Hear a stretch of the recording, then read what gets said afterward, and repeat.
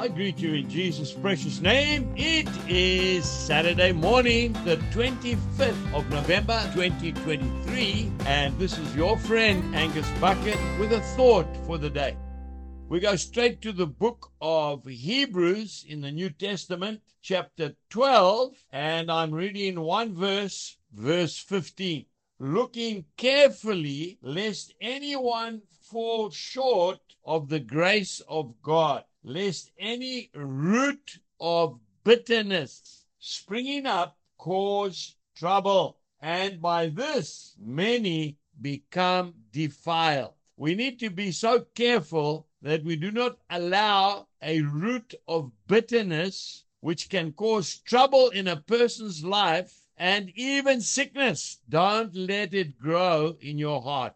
Confess it, pull it out by the roots so that it can have no hold over your life. You know, I remember like yesterday, many years ago, after preaching, asking people to come forward for healing, people who were sick in their bodies. And I'll never forget this old lady. She came forward. She looked so down. She looked so depressed. She came and she knelt at the altar rail. And she said, I need prayer for healing. I said, what is the problem? She said, I suffer from migraine headaches terribly, have done for years. I looked at her and I felt the Holy Spirit say to me, don't pray for healing for the headaches. There is unforgiveness in her heart. I said, do you have bitterness against someone that has maybe hurt you or disappointed you in the past? She was very angry with me. She said, young man, I did not come here for confession of my sins. I came here to be healed from my migraine headaches.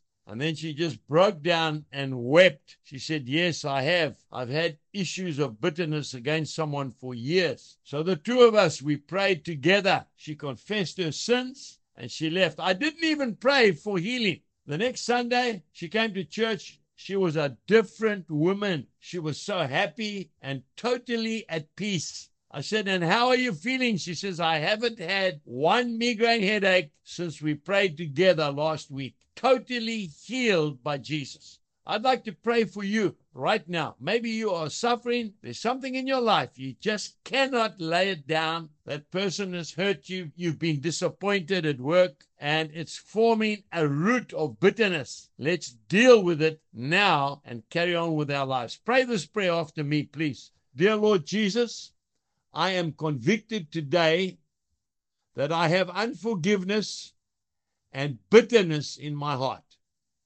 I forgive that person for hurting me, for disappointing me.